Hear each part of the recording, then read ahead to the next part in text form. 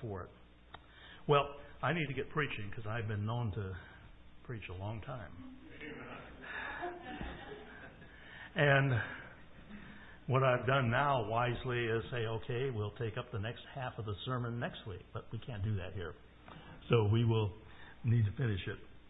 Story's told of an evangelist down in Texas, and he loved hunting, so he bought two setter pups for hunting, raised them, and they were just, he just loved them, and he would keep them in his backyard. One day, there came down the alley behind his house a ferocious bulldog, small, puny, ferocious bulldog, snorting, growling. He came to the yard. He crawled under the fence of that yard into the yard where those two setters were.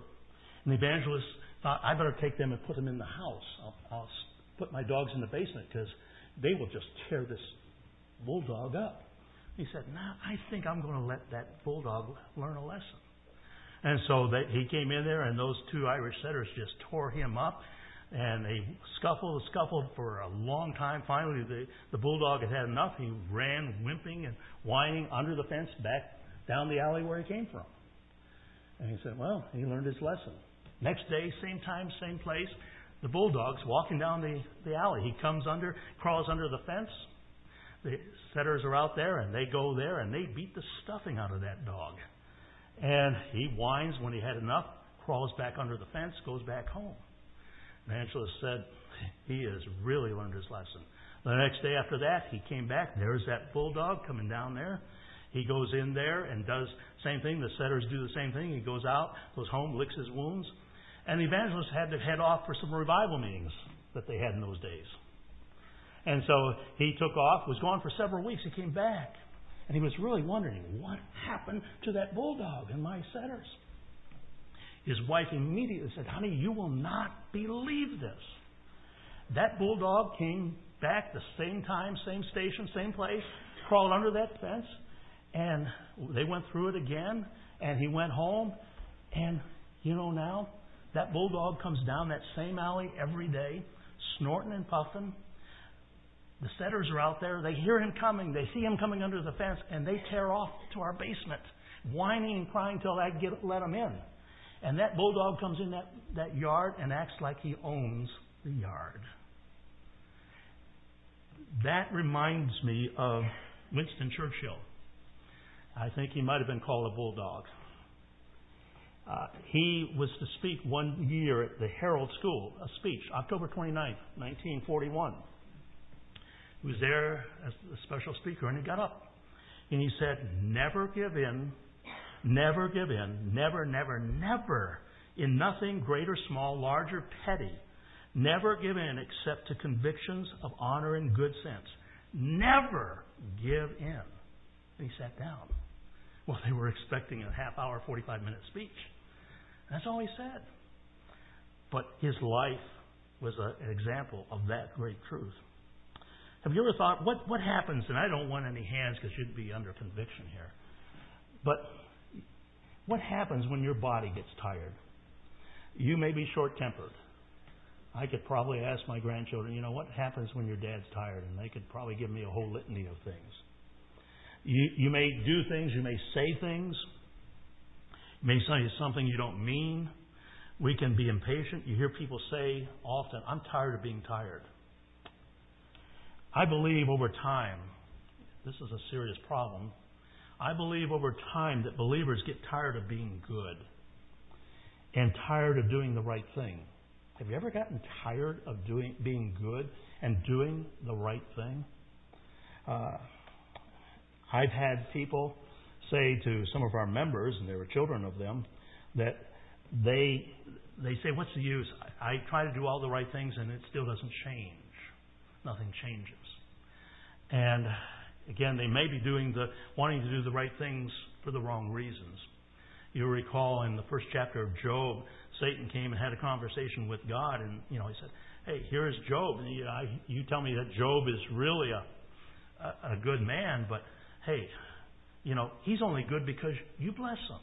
What if you take away that blessing? He will curse you. He won't continue to do good and the right thing. He's only doing it because of what he gets from you.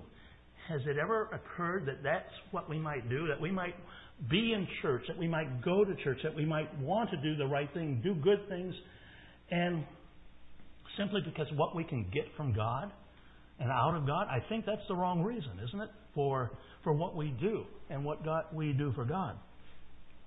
Turn with me, if you would, because I think it's not a new problem. Galatians chapter 6. Galatians chapter 6. I believe this is a real problem, and I think it's a temptation for God's people to get tired of being good. And I hope you'll see it and understand it.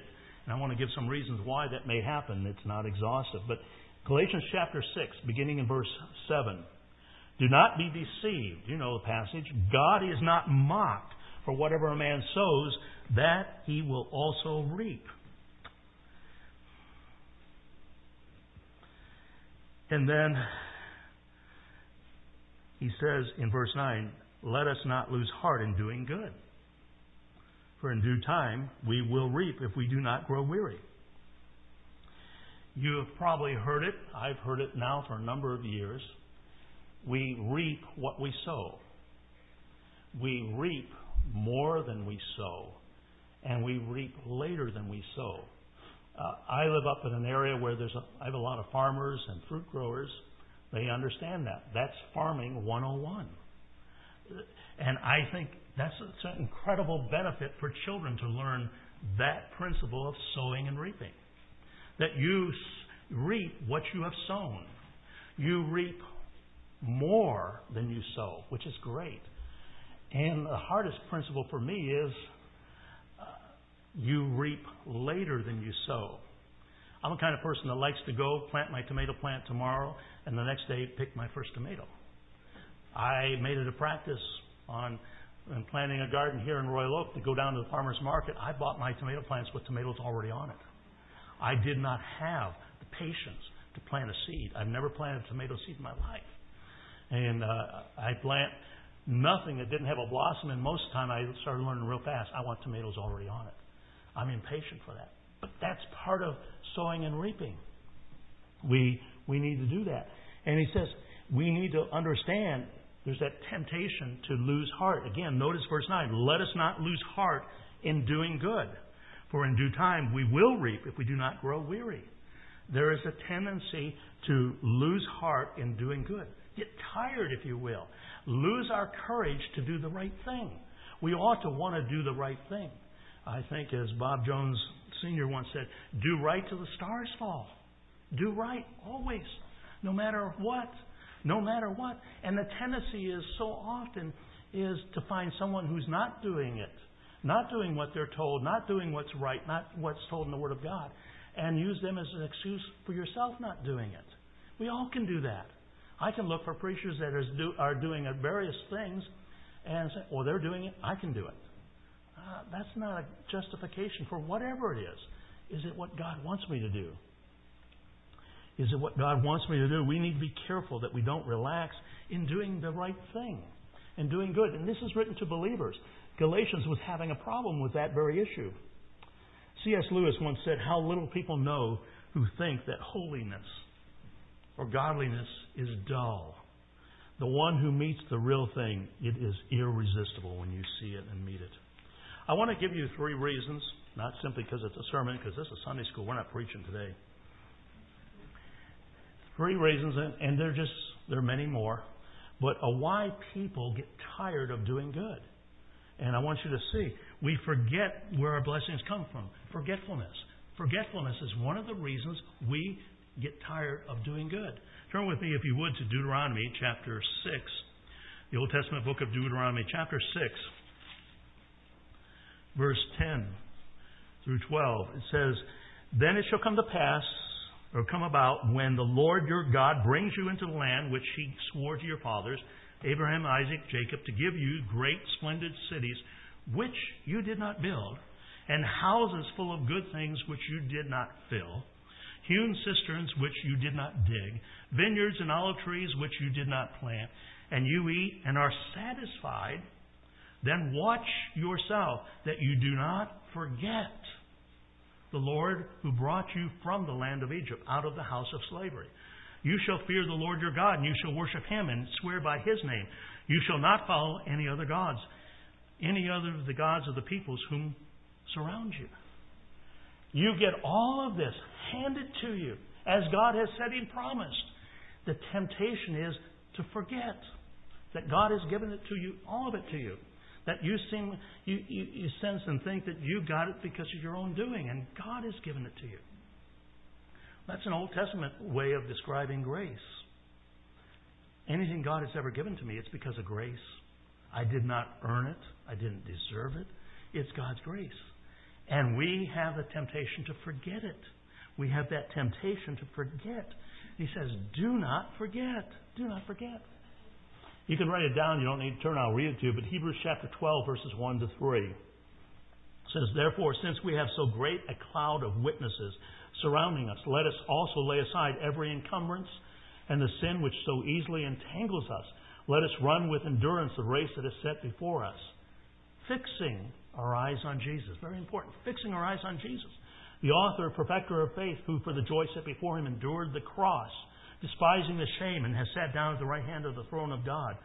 For consider Him who endured such hostility by sinners against Himself, so that you will not grow weary and lose heart. Think about, fix your eyes on the right person, the Lord Jesus Christ. Keep your eyes fixed on Him, so that when you go through the trials, as Jesus went through the trial for us, you'll not lose heart and grow weary. You'll not grow weary in doing the right thing. And again, the book of Hebrews is written to a group of believers who are being persecuted and wondering, what are we doing wrong? Are we going to have this all the time? And they could easily grow weary. They need to remember, they need to keep their eyes on Jesus. Fix their eyes on the Lord Jesus Christ. Don't let those sins encumber their feet so they fall. Keep their eyes fixed on Jesus and not grow weary in doing the right thing. Not grow weary and lose heart.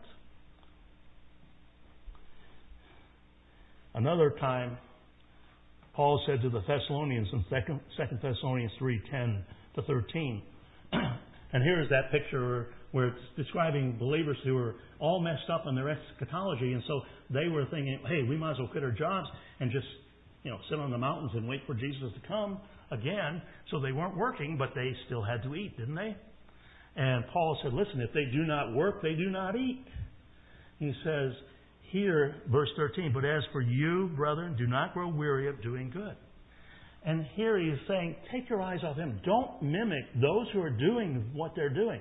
Those who are looking for the Lord's return and sitting and doing nothing else.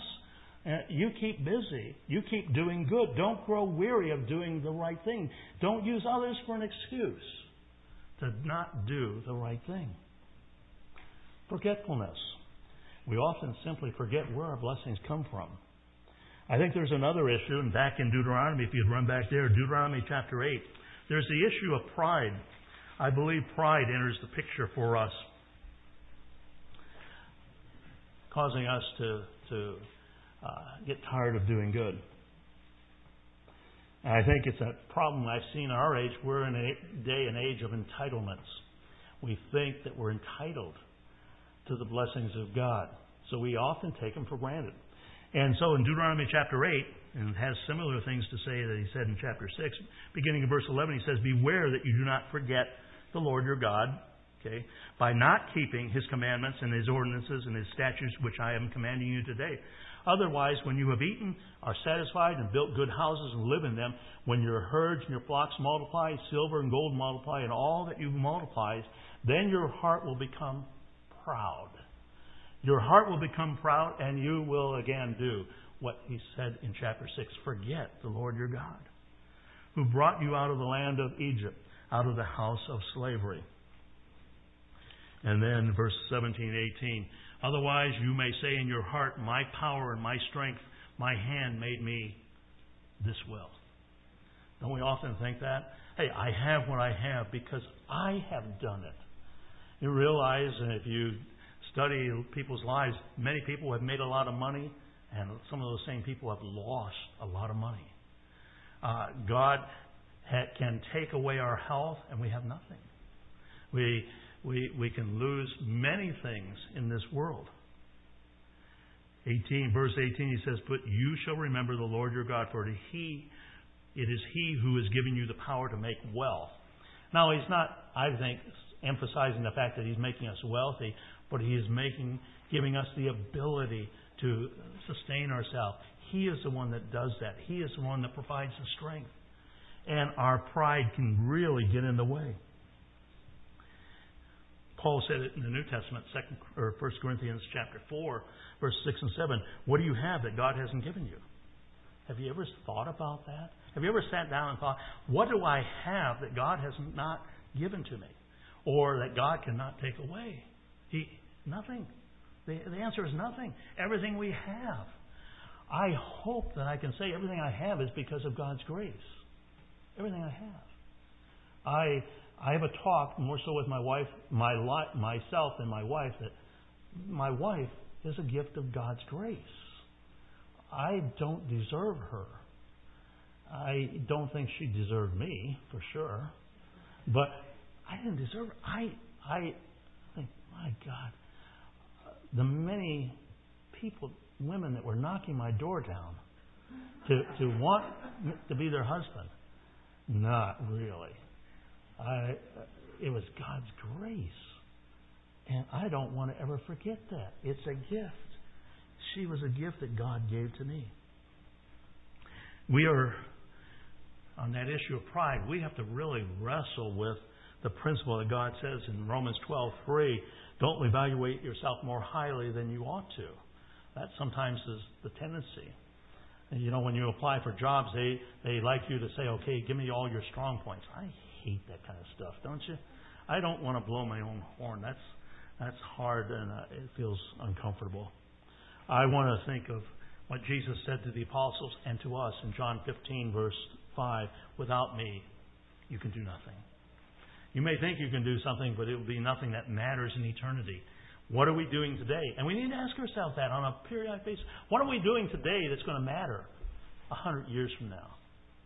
What are you thinking? Well, what I'm doing today is going to matter tomorrow or in a week from now. What's it going to matter in 100 years? That's the real question, isn't it? What will it matter in 100 years from now? A story is told of a carpenter who was nailing shingles on the roof of a house. He lost his footing and started sliding down the roof. As he was sliding down, he began to pray, Lord, oh Lord, help me. Still, he kept sliding again. The man prayed, Lord, oh Lord, please help me. He kept sliding until he got to the edge, and a nail sticking out of the edge of the roof caught his pants. After he came to a stop, he said, never mind, Lord. The nail's got a hold of me now. God didn't put the nail there for him to prevent him from falling off that roof.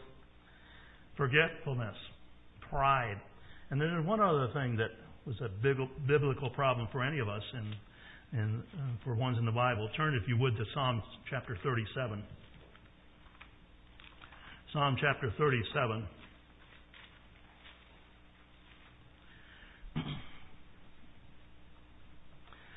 Psalm of David, he says in verse 1, do not fret because of evildoers. Be not envious toward wrongdoers. Instead of doing that, he says, verse 3, trust in the Lord and do good. Envy is something that will cause us to get tired of being good. Because we envy evildoers, wrongdoers.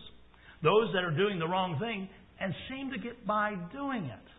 And we have a world, in our country, we have a world of those kind of people, don't we? That are seeming to be doing the wrong thing. They're crooked as can be, lying as can be, and they seem to get away with it. He says, don't be envious of wrongdoers. Don't fret. He says in verse 7, rest in the Lord, wait patiently, do not fret because of him who prospers in his way. Yeah, but they're getting away with it and they're prospering by it.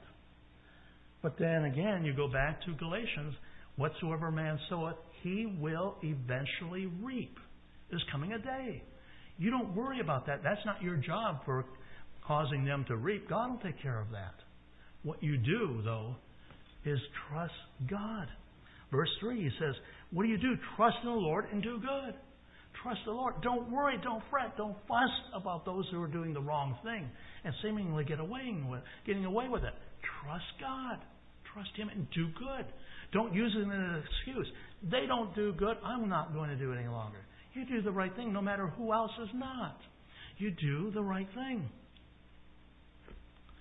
Colossians 3:23 and 24 reminds us, whatever you do, do your work heartily as for the Lord rather than for men. Know that from the Lord you will receive the reward of the inheritance. It is the Lord Jesus Christ whom you serve. You serve not to be seen of men.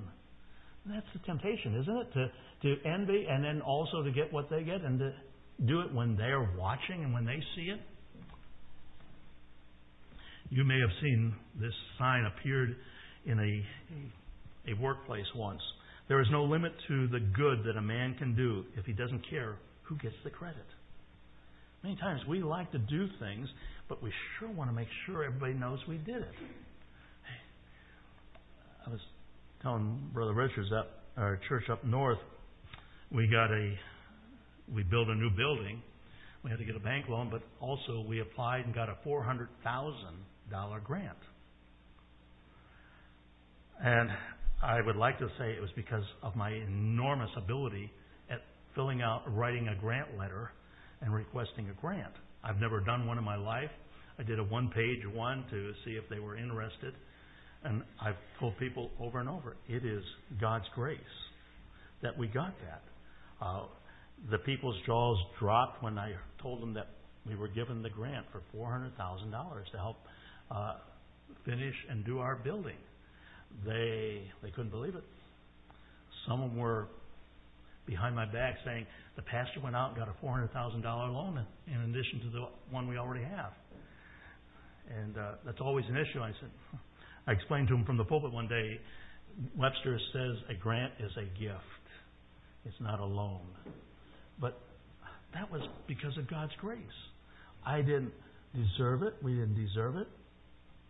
And I don't take any credit for it at all. That was God doing it. I don't want the credit for that. God did it. He was the one. Don't get tired of being good. Do it the whole life until you die and go to heaven, I trust. You don't do good to get to heaven. You don't do good to get saved, that's for sure. But the Scripture sure emphasizes the fact that as believers, and that's what Paul is writing to in Galatians, you need to do the right thing. You need to do the good thing. David was talking to believers. You need to do the right thing and not envy the wicked individuals. You do the right thing because it's the right thing to do. You do that which is going to ultimately honor God. Came across a poem I really enjoyed. I have used it one time, not in a sermon, but just reading it to my congregation. It's called The Road of Life. It says, at first I saw God as my observer, my judge, keeping track of the things I did wrong, so as to know whether I merited heaven or hell when I died. He was out there sort of like a president. I recognized his picture when I saw it, but I really didn't know him. But later on, when I met Christ, it seemed as though life were rather like a bike ride, but it was a tandem bike. And I noticed that Christ was in the back pedaling, helping me pedal. I didn't know just when it was, but he suggested we change places. But life has not been the same since. I didn't know, when I had control, I knew the way. It was rather boring but predictable. It was the shortest distance between 2 points. But when he took the lead, he knew delightful long cuts. And through rocky places at breakneck speeds, it was all I could do to hang on. Even though it looked like madness, he said, pedal. I worried, was anxious, and asked, where are you taking me? He laughed and didn't answer, and I started learning to trust. I forgot my boring life and entered into the adventure. And when I'd say I'm scared, he would lean back and touch my hand. He took me to people with gifts that I needed, gifts of healing, acceptance, joy. He gave me gifts to take on my journey, my Lord's and mine. And we were off again. And he said, give the gifts away. They're extra baggage, too much weight. So I did to people who we met. I found that in giving I received. And still our burden was light. I did not trust him at first in control of my life. I thought he'd wreck it. But he knows secrets, bike secrets. He knows how to make it bend when it takes sharp corners. He knows how to jump and clear high rocks. He knows how to fly to shorten scary passages. And I am learning to shut up and pedal. In the strangest places, I'm beginning to enjoy the view and the cool breeze on my face. And my delightful constant companion, Jesus Christ, is there. And when I'm sure I can't do any more, He just smiles and says, pedal. Father, we thank You for Your Word. Father, may we never, no matter how long You may allow us to be here, ever get tired of doing the right thing, of honoring You with our lives and seeking to serve You until You call us home. Father, we thank You for these dear people and their faithfulness over the years. It is a joy to be able to see, to be here, participate, and see that this church is going on and is strong and has a strong pulpit and godly people here. And we just pray that Your blessing may continue to be on them until our Savior comes again. And we thank You now for it in Jesus' name. Amen.